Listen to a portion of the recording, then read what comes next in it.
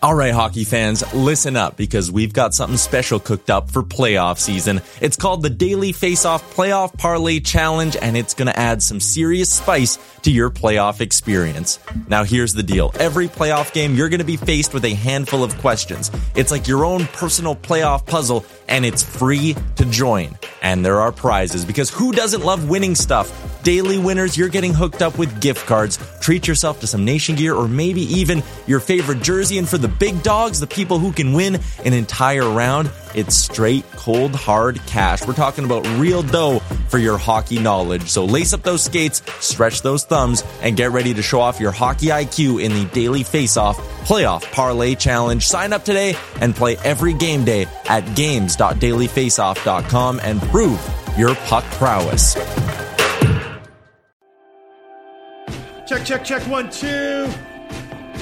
Job in the podcast. All right. Ready?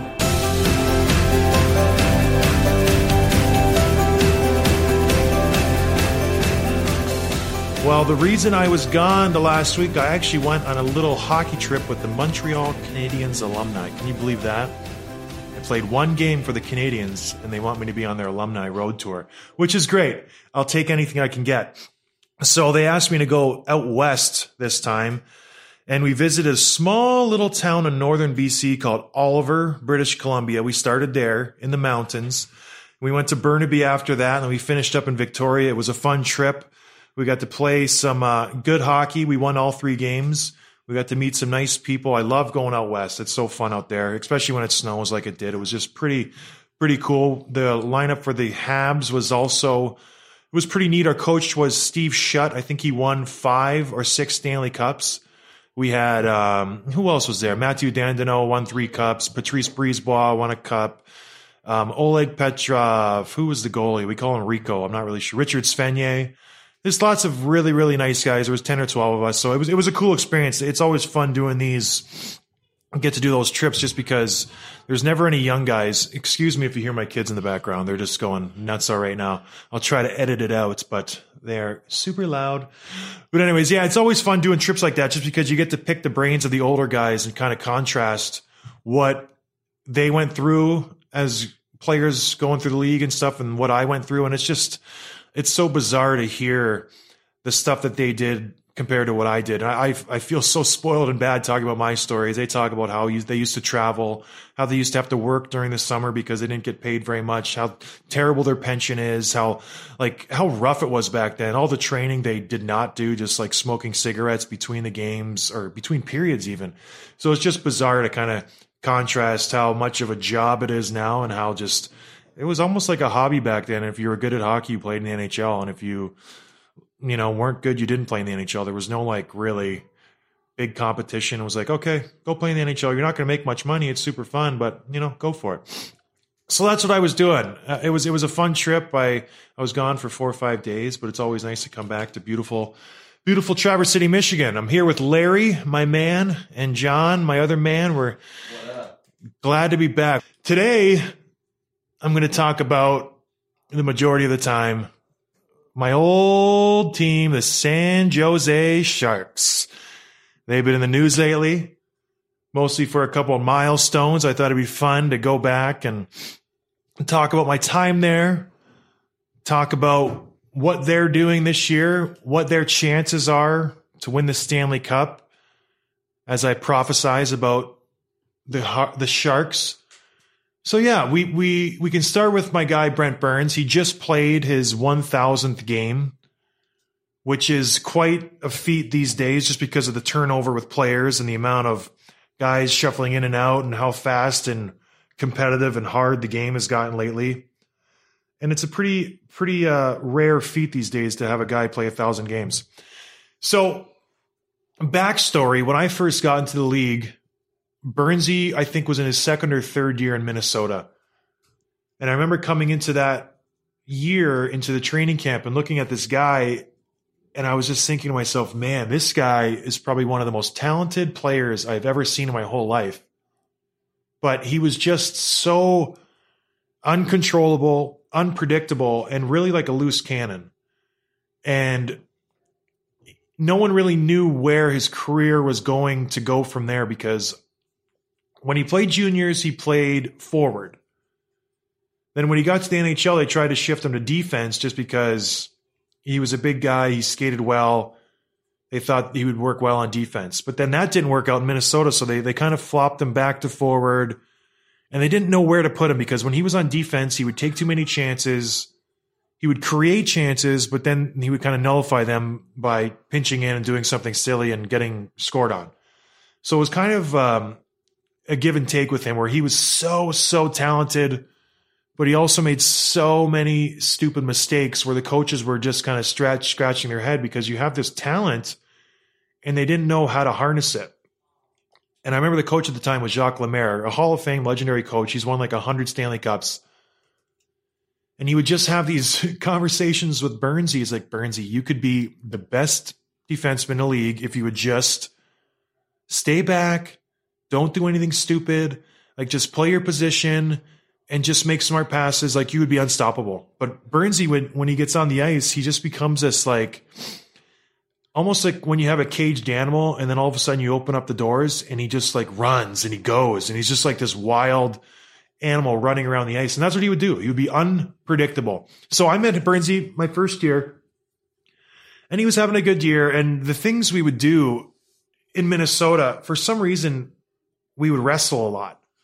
And by what I say by we is I was a rookie, so I really didn't partake in any of it just because I was, scared rookie, just trying to find my way. I didn't want to insult or step on anybody's toes. But Burnsy would like literally wrestle everybody on the team. And he would take on all comers. He would wrestle trainers. He would wrestle assistant coaches. He would wrestle players. He would wrestle the stick boys, everybody. He loved it. He got really big into UFC that year. He trained in the off season with a gym in town that was a mixed martial arts gym called Minnesota Top Team, who I trained with after that and who is an unbelievable gym. So if you ever get a chance in Minnesota to go train with them, check them out. They're Minnesota Top Team, and they were down in Eagan, Minnesota. And Burnsy introduced me to them, and they were this unbelievable gym. I never really trained. I'm going off on a tangent here. I never really trained for, I guess, I don't want to say hockey because I trained for hockey, but it was one of my first glimpses into going the extra mile in training. I just done, the team will give you this book and you do whatever's in the book. And that's, that's what you do. But this was the first time when I went there with Burnsy, and actually Derek, the boogeyman, was with us too. We all trained for a few summers together. I learned and I just kind of figured out what goes into being a good hockey player who was like in shape. And the workouts we would do down there were insane. We would box, we would wrestle, we would do like weird karate stuff where we'd put on gis and throw each other around and try not to like hit the ground. And these were three big men. I'm 6'8", Boogie was 6'8", Burnsy was probably 6'4", 6'5", and we would like just go at each other. And I tell you, nothing is scarier than having a wiry Brent Burns who's all jacked up on energy coming at you with like fists and feet and everything trying to knock you down. It was legit scary, but it was fun. So anyways, we would do that. So Burnsy, he started doing that summer, and he loved wrestling, and he loved to wrestle guys in the locker room. And so he would tap guys out left and right, and he would tap everybody out, old guys, young guys. We had Owen Nolan on the team. He tapped him out. He'd do the young guys. And one day I walked into the trainer's room and he had just finished tapping out our trainer, Tony DaCosta. And I was like, Burnsy, let me give you a go. And so he's like, all right. He was confident, and I'm deceptively strong. I don't look like I have much muscle on me, but it's like old man strength where I don't look like I'm jacked or anything, but I'm actually fairly strong. So me and him started going at it, and he tried to take my back. He tried to trip me. He tried to do all these things, but I kept kind of defending because I had my length and my, lanky limbs, and he kept trying to shoot the leg, and I would, throw him off of me. And I could tell he was getting frustrated. This was going on for a few minutes. And finally I got his back and I choked him out. He went down, he went out, he tapped out, and I was still, I think to this day, the only person to ever tap out Burnsy, because he is just like a physical freak who takes on all comers, and he's just, he's a little kid when he does that stuff. So anyways, that was my topping of Brent Burns' story. After that, no one messed with me in the room, and he never even came near me, which was great. which is funny. I don't know. It's fun to look back on those things now, and then you see him 10 years later, and he's played 1,000 games. Has he won the Norris Trophy? I don't even know. I don't think he has won it, but he's been nominated a few times. He's made the All-Star game 5-6 times in a row, and he's arguably the best player in the league, which is unreal from where he came from. So congrats to Berzy on the 1,000 games. And it makes you think about, it's fun to share stories. I don't know. Whenever I look back on my time in the NHL, I always just think about the stories. I never think about the games or this and that. I always think, oh, well, Bernsey, like what stands out to me about him? It's like, okay, let's see. When I first met him, he was big into animals. Everybody knows that. But what I don't think people know is how he literally transformed his whole house into a zoo. Not the house he has now in San Jose, not the ranch he has in Texas when he literally has like a stinking African zoo back there. His house in Minnesota, he changed that whole house into his own like jungle African safari, whatever you want to call it. He changed the pool into like a grotto where he had these big lizards. I went over there one time and I show up and I'm like, where's Bernsey? And he's out back swimming in his pool/pond. And he's like, I got to get my lizard because he had this big, massive lizard and he lets it go in the pool. And he's like, I can only get it when it's tired out, when its blood gets cold and it can't move. So it'll go and sit on a rock to heat up. And he's like, I got to get it now because I won't be able to get it once it gets heated up and starts moving around again. So he was literally swimming across his pool to grab this 3-4 foot long lizard to bring it to his house because he's like, it's kind of paralyzed right now because it's too cold to move. And so that's my first introduction to his house. And then we go inside and we go in his basement and he's like, come on down. We'll feed the snakes. I'm like, what? So he had about 150 snakes in his basement. Then they all had, like, it was a legit setup where they all had their own tanks and terrariums where they were all well cared for. It wasn't like they were, stuffed in a box or anything. They all had like amazing facilities. He had a massive room in his basement for them. And I'm like, well, what do we feed them? What do we have? And he pulls out this drawer and he has like almost 100 mice in there. He's like, oh no, I breed mice, I breed crickets. And he breeds all these things that he wants to feed them. So he pulls out a mouse, drops it in this tank, and then there's a big python in there. And it wasn't like what's that movie, The Road Trip, where Tom Green's like, you're here for the feeding. It wasn't like that. It was more like we put the mouse in there and the stinking snake didn't touch it. And the mouse was crawling all over the snake's nose and mouth and body. And we're sitting there like, eat the stinking mouse. Like, do something.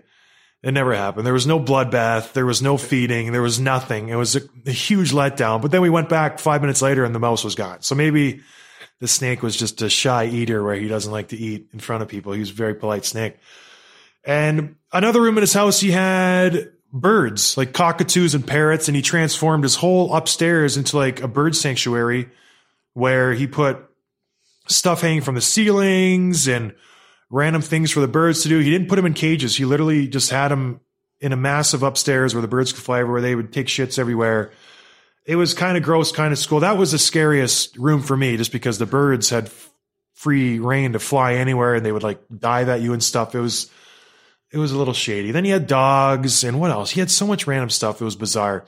And that's the one thing I loved about Bernsey. It's so funny. He's going to think I like have a crush on him. He was just like this little kid who, if he just got into something a little bit, he didn't just say, oh, I'm going to, get in a little bit. He would go full on, all in, like just do whatever he can to buy everything about that thing that he was into. He got into soccer one time. He bought every single jersey of every team in Europe, bought every single scarf, bought every single pennant, and just went to town, bought everything. He got into swords another time, bought every single sword on the market. He would go online and just buy swords. He got into biking for working out. He didn't just buy a nice bike. He didn't just buy a mountain bike. He bought like Lance Armstrong's bike that cost like $10,000 and would bike around a Lance Armstrong's bike. It was like, that's the kind of guy he was. He would just go all in. He was super passionate about everything. And that's why I think people love him. But anyways, enough of like the love fest for Bernsey. We were talking about the Sharks, right?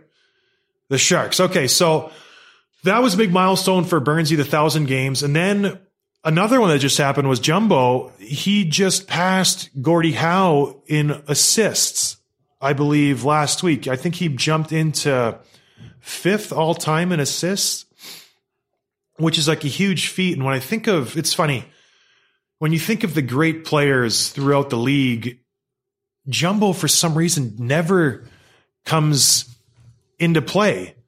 Oh, excuse me. He's now into 9th all-time in assists. My guy Larry just came up with an amazing stat. He has 1,050, just past Gordie Howe with 1,049. And it looks like he's going to pass Yzerman. He'll pass Oates. He might pass Paul Coffey if he plays next year. He's going to be like maybe top 5 in assists all time, which is unbelievable. Considering when you talk about the all-time best players, Jumbo very rarely gets brought up, which is bizarre to me because of just because he hasn't won a cup. Let's be honest. He hasn't won a cup. And when you talk about great players, that's always the thing people hang their hat on. It's like, well, has he won a cup? Well, has he won a cup? And that's the one thing that's missing from his trophy case, which is sad because I think he's had one of the greatest careers ever. And what people don't get is he is probably the best teammate you could ever have. Every guy I've talked to, whenever I bring up Jumbo, they're like, the guy's a legend. Like, he's unbelievable. And one of the first times I met Jumbo, I came into San Jose.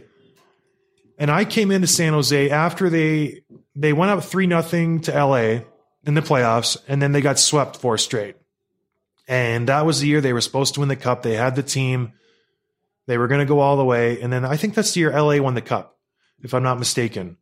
So they just wanted to overhaul everything. Everyone kind of placed the blame on Jumbo because he was the captain. He was the one steering the ship. And the coach and the GM needed the scapegoat because they were trying to save their job.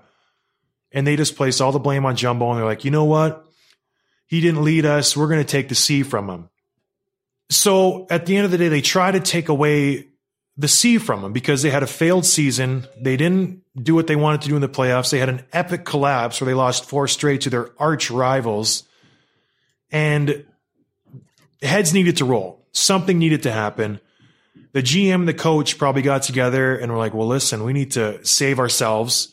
What can we do? Well, who's the easy scapegoat? Usually it's the coach. You know, he gets fired. Usually it's the GM. Those are the 2 main suspects when people need to get fired. You can't fire a player. They're under contract. So they came up with the idea, well, here's a great idea. Let's strip Jumbo of the C and give it to Joe Pavelski, which in theory sounds great, but it's the biggest crock you can do to a team, especially one with that much success, who has that much veteran leadership. They had Patty Marleau. Like, you have guys who have been around the league for years, and for them to say, you know what? Suck it, Jumbo. We're not giving you the C anymore. We're going to give it to Pavelski, but they couldn't. It was so weird. So I went in there first day, and you could just tell there was so much tension in the room. The coach would walk through. No one would talk to him. The GM would walk through. No one would look at him because everybody was so pissed off by what was happening. The players hated the idea. We had a meeting one time where the GM came in and he talked to us, Doug Wilson. He's still the GM there. Great guy. Like, he's done wonders with that team, but he messed up the situation big time. He came into the room and he said, well, here's the issue. You know, we thought it'd be good going forward to strip the C from Jumbo, and we don't know who we're going to give it to, which was complete BS also because they had talked to Pavelski earlier that summer and said, we're going to give the C to you. So he was lying to the team. It was a known fact that Pavs was going to be the captain, and everybody, even Jumbo, it's like, fine, just don't be, you know, a baby about it. Don't hide behind Joe or anybody else. Just, you know, be a man about it. Say, we're taking it from you. We're giving it to Pavelski. Not a big deal if he would have done it that way, but no, he was a chicken. And I love Doug. You know, he was great to me, but in my opinion, he totally messed up that situation. He came into the room. He said, you know, we don't know what we're going to do. We want you guys involved in the selection. Should we go without a captain the whole year? What should we do? Should we give it to Marleau? Should we give it to Scott Hannon? Should we give it to Bernsey, Mark-Edward Vlasic, Joe Pavelski, Justin Braun, Logan Couture? Like, we had an unbelievable team with veterans. That could have been a great, great year. But this is what happens when you have, it starts from the top. It trickles down, right? If you have a messed up upper tier management, it trickles down to the players, and it's you see it on the ice. That team went from being a Stanley Cup contender, and then the next year we were garbage. because of all the outside stuff that happens. And it just goes to show you, if you have a solid ownership, solid GM, solid coach, if all that's intact, you're going to have a good team because you have stability. The players know, where they get their marching orders from, and it's easy. You can just go out and play. But when the coach and the GM and the owner and everybody's kind of at each other's neck and there's this and that and people are lying and telling players one thing and telling another players another thing and then doing another thing in the media, it's a joke. That's why Jumbo went out in the press and said something about, I can't remember what he said about Doug, but everybody got all hot and bothered about it. And it was just no, the GM and the coach are idiots in this situation. So anyways, Doug said this to the team in the locker room. We don't know who we're going to give the C to. Why don't you guys, talk about it amongst yourselves and get back to us? And so they left and we had a team meeting, one of 100 meetings we had that year because it was such a shit show. So we did a vote, and it wasn't a silent vote. It wasn't a hidden vote. I don't know, the word's missing me now, but we voted just in front of everybody. And we went around the room and we said, who do we think should be captain? And I had been there all of a week. And so I'm watching all these guys, do their votes, and every single guy voted for Jumbo. Every single guy. Pavelski voted for Jumbo. Every guy voted for Jumbo. And it just went to show you, listen, the team, they want Jumbo as captain. It's a no-brainer. But now the GM has kind of put his foot in the fire. He'd already stripped the captaincy from Jumbo in the media, and he didn't even talk to Jumbo before that. He just did it. You stripped the captain from his legend, who's the face of your franchise, just because you got your pee-pee whacked 4 games, and now you want to, blame somebody. So you blame Jumbo. Instead of falling on the sword yourself, you be the coward and blame your captain, who's one of the best players ever. And you say, oh, we're going to take the captain from him because he's not a leader, which is insane. This guy is one of the best leaders I've ever played for. He's on par with the Jonathan Taves. This guy, I would go through a wall for. And I only played with him for 1 year. If I saw Jumbo on the street today and 5 guys were jumping him, I would go in there and have his back. This guy is a stand-up, top-notch guy. That's how I feel about Joe Thornton. He's the guy who still texts me to this day. What's going on, big guy? How you doing? That's how he is. He's just an awesome, awesome guy. So anyways, they do him dirty. And we have this vote. We say, we want Jumbo.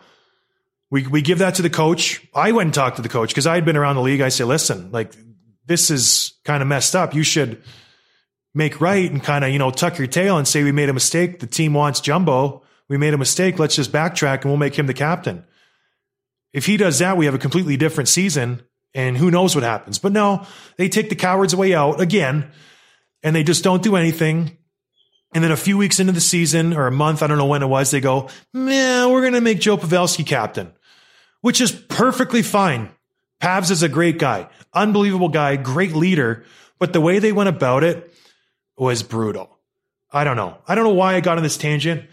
We're talking about how great Jumbo is. I just think that was a really messed up situation. And I don't know. I love the guy. That's why I thought that situation was so bad. But anyways, Jumbo just hit a milestone, probably going to hit a few more in his career. The San Jose Sharks, where they're at right now, they are surging. Carlson's coming along. He's back from his injury. Kane is playing lights out. He's living up to that big contract they gave him in the offseason. I think much like other teams in the league, will their goalie play well in the playoffs? Jones, he's a solid goalie, but there's always that but. Will he make the easy save? He's been known to let in the fluff one every now and again. And I think we've seen it throughout the league. If you do not have confidence in your goalie, that changes the way you play. Look at St. Louis now. For years, they had one of the most talented teams in the league. They didn't have a goalie. They tried to get every goalie on the market. They got Miller. They got Brodeur, for Pete's sake. They got Allen and all these other guys. None of them were consistent enough for them to get over that hump. And now they have a goalie who's making saves. They're a little more confident. They've been winning. They're the hottest team in the NHL since, the last couple of months. Since Christmas. It's crazy. So that's the big question with San Jose. Will they get the goaltending they need? They have the defense. They have arguably one of the top 4D in the league with Bernsey, Carlson, Vlasic, Braun. That's right up there. That's with the Nashvilles, the Winnipegs. That is a solid top 4. Can they get the secondary scoring, which they have been with Jumbo anchoring the third line now? They've been lights out. Can they get the goaltending? I think they have the complete package. They have the right mix of veterans, young guys. This is the year. The West is, not as strong as it used to be. The Anaheims, the LAs are struggling. Every team in Canada except for Winnipeg is kind of a joke. Everyone, Calgary's, it's a cute story. They're not going to go anywhere. They don't have the goaltending. I think this is the year San Jose, if they put it together, Vegas, their Cinderella story, that's kind of gone. No one's taking them lightly anymore. It's pretty much a 3-horse race in my idea. San Jose, Nashville, Winnipeg. I think whoever wins out of the West has a pretty good chance of winning the Cup, and I hope it's San Jose. I really do. I really do. I love that team. Love the fan base. Love everything about them. All right, boys, that's it. My ranting about Jumbo. I had a great story about him after beers after the game. We'll get to it another time. I hope everybody has a good week, and cheers. This episode is sponsored by Minnesota Top Team, located in Eagan, Minnesota. I worked out here. Other NHL stars work out here. There's no gimmicks, no fast track stuff, just hard work, great coaching and programs that work for everybody. They do jiu-jitsu, boxing, CrossFit. They have personal training, yoga. Whatever you want, they have it for you. Check it out. Minnesota Top Team in Eagan, Minnesota. MinnesotaTopTeam.com.